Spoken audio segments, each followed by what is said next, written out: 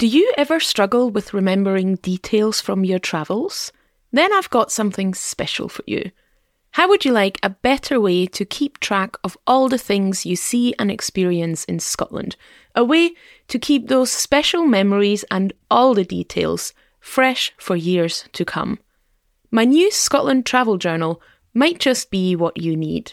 It includes daily journaling prompts to help you start writing about your day, lots of space for doodling and notes, prompts to reflect on your trip overall, and suggestions for things to do that help you make more meaningful connections with Scotland. There's also inspiration for your travel bucket list, a map to draw your route, space to keep track of your travel details, and some Gaelic and Scottish phrases to try while you're here. All you have to do is print out the journal, fold the pages in half, and start writing. The Scotland Travel Journal is the perfect companion for your upcoming trip to Scotland. Find it in the Watch Me See online shop or visit the link in the show notes. And now, let's get on with the show.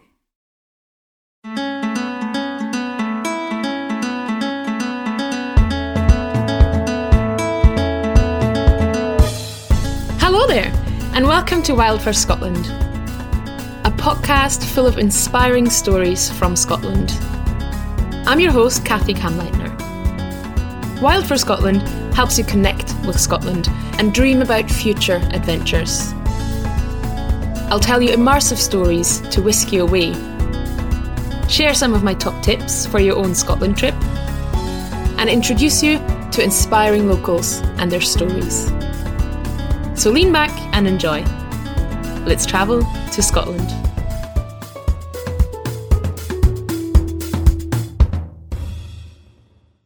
We are back with another story this week, and it's one I've been looking forward to sharing with you for a long time. I'm taking you to my favourite place in Scotland. I know, how could I possibly pick one favourite, right? There are many places in Scotland that I truly love, and if you'd ask me to make a list of my top 10, I'd really struggle. But the number one on that list, that is taken, without a doubt, by Glencoe.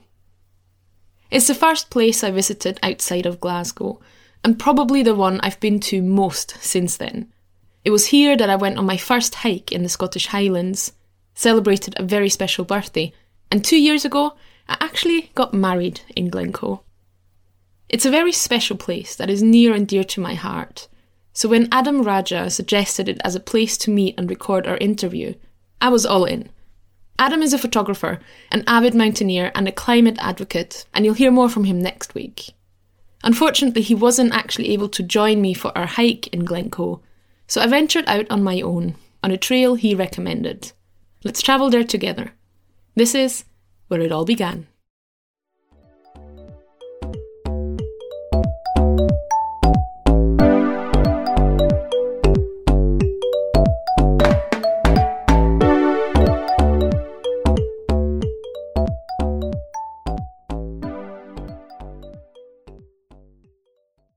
Do you remember the moment you fell in love with Scotland? I posted this question on my Instagram account a few years ago and loved watching the answers pour in. Stories of overwhelming emotions, tears of joy and moments of strength. For some it was a specific place, for others it was an encounter with locals or traces of their ancestors. But the thing they all had in common is that they all remembered the exact moment.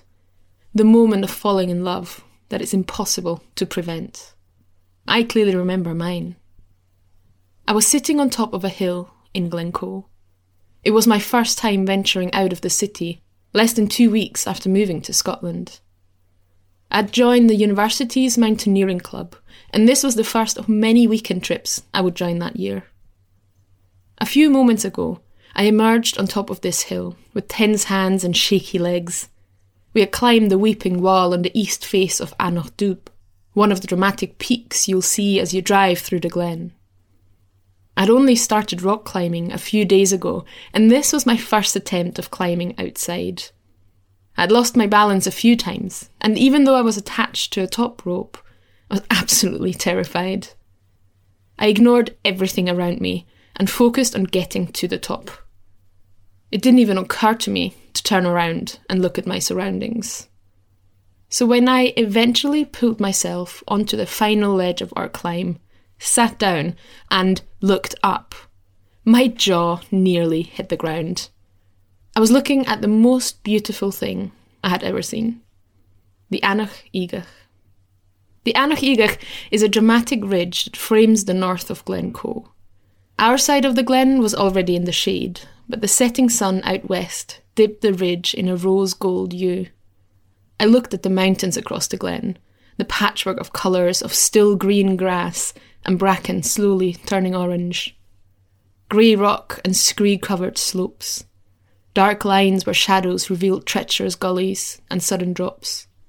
It looked majestic, and it was this moment that I knew I had made the right choice to move to Scotland. The moment when it all began. This was home, and one day I'd climb that ridge. 8 years later, that moment finally came, and I really did make my way up and across that ridge. But today, as I find myself back in the glen, I'm taking on a slightly less challenging route.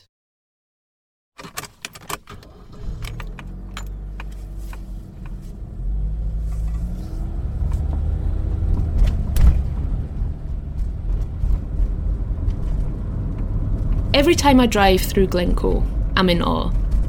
I can never just drive straight through. I always have to stop at least once to soak in the views and remind myself of that feeling I had on my first trip here. Today, I pick a lay-by near the Glen Etive Road.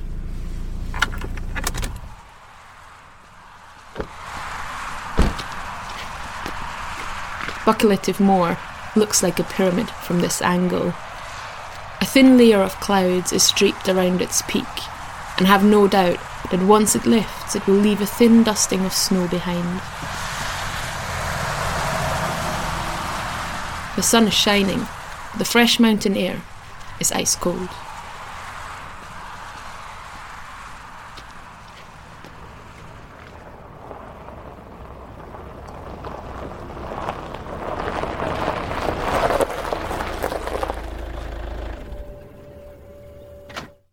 A few miles later, I pull into the Beehive car park, put on my hiking boots, and set off on a path leading up towards the hills on the south side of the glen.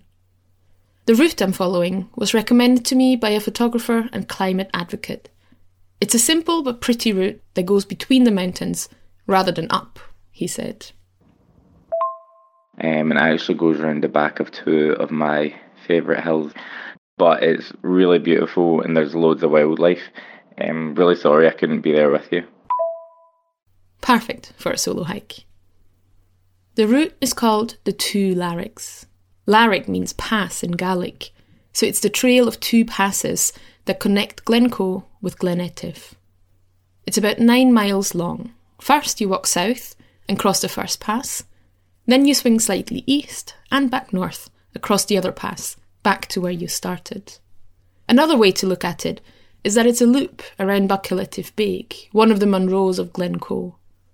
But that's by far not the only mountain you get a good look of on this trail.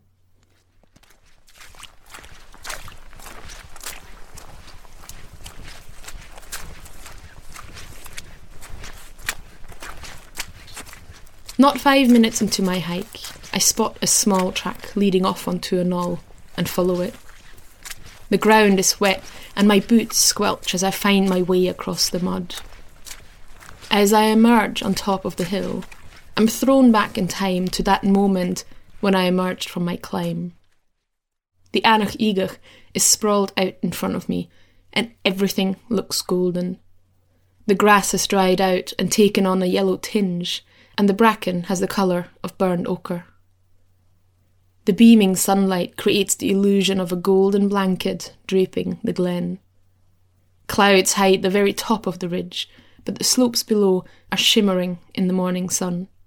It's that kind of view that brings me back to this glen over and over again.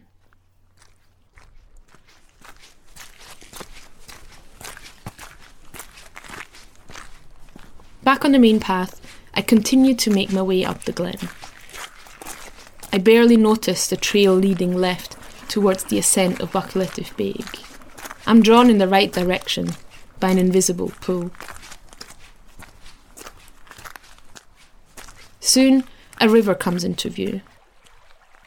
It's one of the waters that flows towards Glencoe and tumbles down a waterfall called the Meeting of the Three Waters. Together they form the River Coe, which eventually pours into Loch Leighlin. But the waterfall is also known as Tears of MacDonald's, named after the Clan MacDonald that was brutally murdered by the Clan Campbell during the Glencoe massacre in 1692. I can't see the waterfall from up here though, just a mumbling river and a path continuing on the other side. The water is a couple of metres wide, and as far as I can tell, about knee-deep at worst. I take off my shoes. I had read that this hike requires several river crossings, none of which offered a bridge, and I knew it was going to be wet and boggy on the path, but for now I wanted to keep my boots dry. With my boots in one hand and the other free for balance, I take a step forward. The water is ice cold, and the skin on my feet feels like it's burning. But weirdly enough, I'm actually enjoying it. With every step, the muscles on my lower legs tense and relax. The water covers my feet and then my ankles. I slowly edge my way forward, trying to step on rocks that lift me a little higher out of the water, testing their surfaces to avoid slipping and falling. I'm almost across the river as I get to the deepest spot. The water creeps further and further up my lower legs until it reaches the bottom of my rolled up trouser legs. It's okay, I think. Just one more step and I'm across. I reach for a rock with my left foot, lean forward, find grip for a second and then lose it immediately. Without thinking, I stretch out my left arm, attached to the hand holding my boots, and use it to stabilise myself, while dunking my boots into the water. Realising what I had just done, I quickly rise up, make a final leap, and reach the other side. I sit down on a rock, still hopeful that my shoes remained mostly dry, and at the same time aware that that was just wishful thinking. I reach in to retrieve the socks, 2 soggy piles of fabric, and wring them out. Below them, small ponds have formed on the bottom of my boots, and all I can do is turn them around and watch the water trickle to the ground. Not quite the result I had hoped for, but at least the rest of me was dry, and I hadn't hurt myself. Reluctantly, I put on my wet socks, tie my shoelaces, and continue on the trail. My feet were going to get wet anyways. Might as well get it over with. The path takes me further up into the glen, but I barely notice the gradual ascent. I'm too distracted by what's around me. A small herd of deer is gathered on the slopes to my right, around 10 does grazing and resting in the tall grass. Above them, I can see the Bainfather Ridge, the easternmost of the 3 sisters, that leads towards one of the Munro peaks of this mountain. Over on the other side, to my left, I'm starting to see the further away peak of Buccleuch Beag that I climbed a few years ago. And ahead in the distance, a thin veil of clouds is moving through the glen, hanging low among the peaks. It's not hard to see why anyone who hikes here would fall in love with Glencoe. It's beautiful from the roadside, yes, but it's here among the mountains that you can get a sense for the true scale of this landscape and be overcome by awe. And yet I can't help but be overcome with a feeling of sadness too. These glens are not supposed to be this empty. I don't know if there was a settlement here at some point in the past, and I've not seen any ruins so far, but I wouldn't be surprised if this glen was once alive with crofts and townships. But it isn't just a loss of human communities and history. The landscape itself is changing, and it's only going to get worse. I wonder how much of this glen will be washed away as the winters get milder and the rain increases even more. I'm carrying that awe and that sorrow with me on this trail.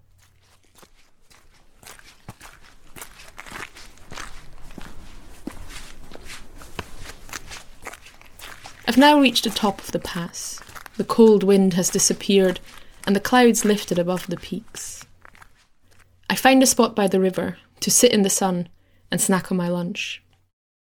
Behind me lies Glencoe, the outlines of mountains and ridges I'm so familiar with. I can now see down towards Glen Etive and the hills on the other side.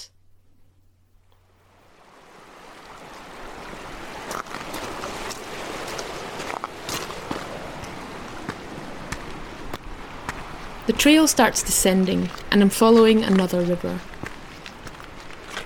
Rowan trees grow in the corrie and the water gathers in crystal clear pools with cascading waterfalls.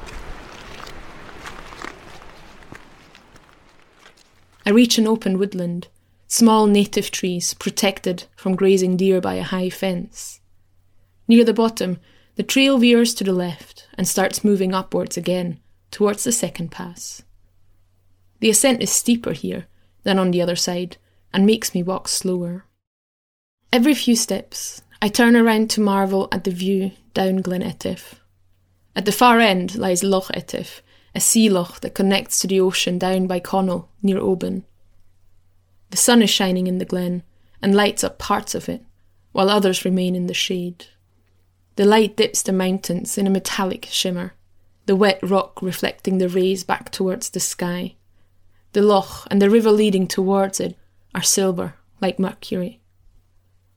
As I climb higher, the light changes, and I notice a veil of rain moving up the glen. Time to pick up the pace. But of course, it's impossible to outrun the weather in the mountains. And as I reach the cairn marking the second pass, the clouds engulf me. Luckily, it's not more than a drizzle, and within a few minutes, the rain has stopped. In its stead, the glen reveals yet another miracle of nature to me. At first it is faint, almost imperceptible to the eye. But as the sun gains back its strength and warms up my neck, colours become more saturated. There's a rainbow ahead of me, and it's a complete one. I can see both ends like a magical bridge connecting the mountains left and right of me. If I had more time, I could probably find 2 pots of gold. But time is a luxury in the mountains at this time of the year. I packed my headlamp, but I'd really rather not use it, and so I push on. It's all downhill from here.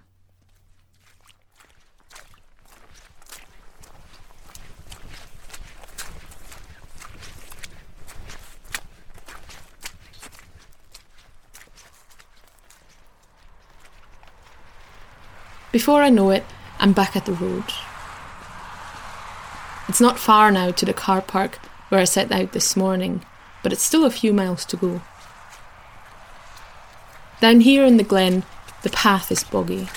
Every few steps my foot gets stuck in the black mud. And every couple of metres I have to jump from one grassy island to the next, hoping that it won't give way beneath my feet. I'm pretty good at spotting the most treacherous patches of bog, but you can never know for sure. Clouds are moving in and out of the glen, and cars are flying past me on the nearby road. I reach the final river that I have to cross in order to get back to my car, and wade across, feeling the wet water seep into my boots once again. Sitting in my boot, wearing fresh socks and holding a cup of tea, I watch the last rays of sunlight tickling the top of the hills. Glencoe will always hold a special place in my heart. It's the place where I fell in love with Scotland, the place where it all began.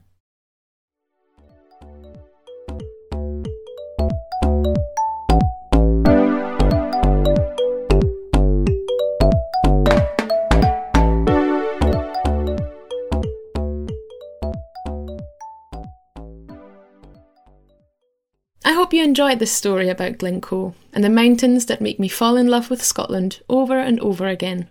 Our Patreon supporters will soon hear more about this walk and listen to some field recordings with additional stories about Glencoe and some bits of the hike that I couldn't fit in the story. If you'd like to hear that too, head to wildforscotland.com/support and find out how to support the show. That's wildforscotland.com/support. Now let's take a quick detour and hear a word about our sponsors. Hello, Wild for Scotland listeners. I am Fran Tarowskis, and if you enjoy the storytelling episodes of Wild for Scotland, I want to tell you about another podcast in the Trembula Network. Seize Your Adventure is for people who want to explore the whole spectrum of adventure. But Seize Your Adventure is more than an adventure sports podcast, because all of the guests and storytellers throughout the series live the adventure lifestyle whilst also living with epilepsy. You'll get to hear stories about long-distance hiking, skiing in snowstorms, and camping under the stars. But there are interviews that dive into the hidden aspects of taking on adventures with epilepsy. So if you're after a podcast that inspires, entertains, and encourages you to take part in the adventure lifestyle, search for Seize Your Adventure in your podcast app to find out more. And we're back. Now it's time for the practical part of the show. Here are 5 travel tips for a trip to Glencoe. Tip number 1. Explore off the beaten path. Glencoe is without a doubt one of the most visited places in Scotland. Many people drive through the glen on their way north to Fort William, Loch Ness, or the Isle of Skye. In fact, during the summer months, it's almost impossible to get parked up at the car parks throughout the glen, because there are so many cars and tour buses stopping here. But despite that, it's actually pretty easy to explore Glencoe off the beaten path. One option is to put on hiking boots and set out on one of the many walks and hiking trails in the glen. I'll share some of my favourite walks and viewpoints in this week's newsletter. And don't worry, you don't necessarily have to hike 9 miles for all of them. Make sure you subscribe via the link in the show notes. Tip number 2. Learn about the cultural and natural heritage of the glen. Glencoe is not just pretty, it's also brimming with history and has a fascinating landscape. 2 great places to learn about the history and the nature of Glencoe are the Glencoe Folk Museum in the village and the Glencoe Visitor Centre that is run by the National Trust for Scotland. Tip number 3. If you're keen for a more challenging day in the hills, hire a hiking guide. The mountains of Glencoe should never be underestimated, and so it's always safer to hire a hiking guide if you're new to these hills or plan a walk a little outside your comfort zone. My go-to guiding company in Glencoe is Girls on Hills. They've taken me up Buccleuch Beag, across the Anach Igach Ridge, and to the Devil's Staircase on a navigation course. They run navigation and trail running weekends for women, but are also available for private guiding for mixed groups. Tip number 4. Stay a few nights. Another great way to enjoy Glencoe without the crowds is to spend a few nights in the area. That way you can visit popular locations early in the morning or later in the day when the buses have gone. Over the years, I stayed in many amazing places in Glencoe, from the King's House Hotel at the entrance to the glen, to Scorrybrick B&B in the village, or the luxury cabins at Woodlands Glencoe. I'll pop links to all these in the full show notes on our website. And finally, tip number 5. Use my Glencoe travel guide to plan your trip. Head over to my Scotland travel blog, watchmesee.com, and use the search bar at the top to find my Glencoe travel guide. It's full of practical tips, my favourite viewpoints and hikes, other things to do in the village, and more recommendations for places to eat and stay. You'll also find the link in the show notes. And with this, I send you off to plan your own trip to Glencoe, and maybe fall in love with Scotland all over again as well. Next week, we're speaking with Adam Raja, who recommended this walk to me. We'll talk about his journey to the mountains, his connection with Glencoe, and his work as a climate advocate. I hope you'll tune in again. Thank you so much for listening to Wild for Scotland. From the start, this has been an independently produced show, and a passion project of mine, if you will. So if you enjoyed this episode and want to help us reach even more listeners, consider leaving a review on Apple Podcasts today. I love reading your feedback, and reviews really help others find the show. Wild for Scotland is part of the Trembula Network, adventure and outdoor podcasts off the beaten path. The show is written and hosted by me, Kathy Kamleitner. Thanks to Fran Tarowskis, who's the co-producer and editor, and does the sound design. Podcast art is by Lizzie Vaughan Knight, the Tartan Trailburner, and all original music is composed by Bruce Wallace. Until next time, when we travel to a different place in Scotland.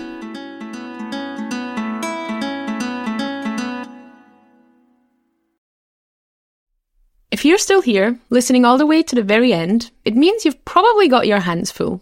So let me take this opportunity to remind you that I don't just write immersive travel stories. I also plan unforgettable itineraries for Scotland, and it's never been easier to follow one of my routes. Head to watchmesee.com/shop to browse my ready-made Scotland itineraries and turn your travel dreams into reality.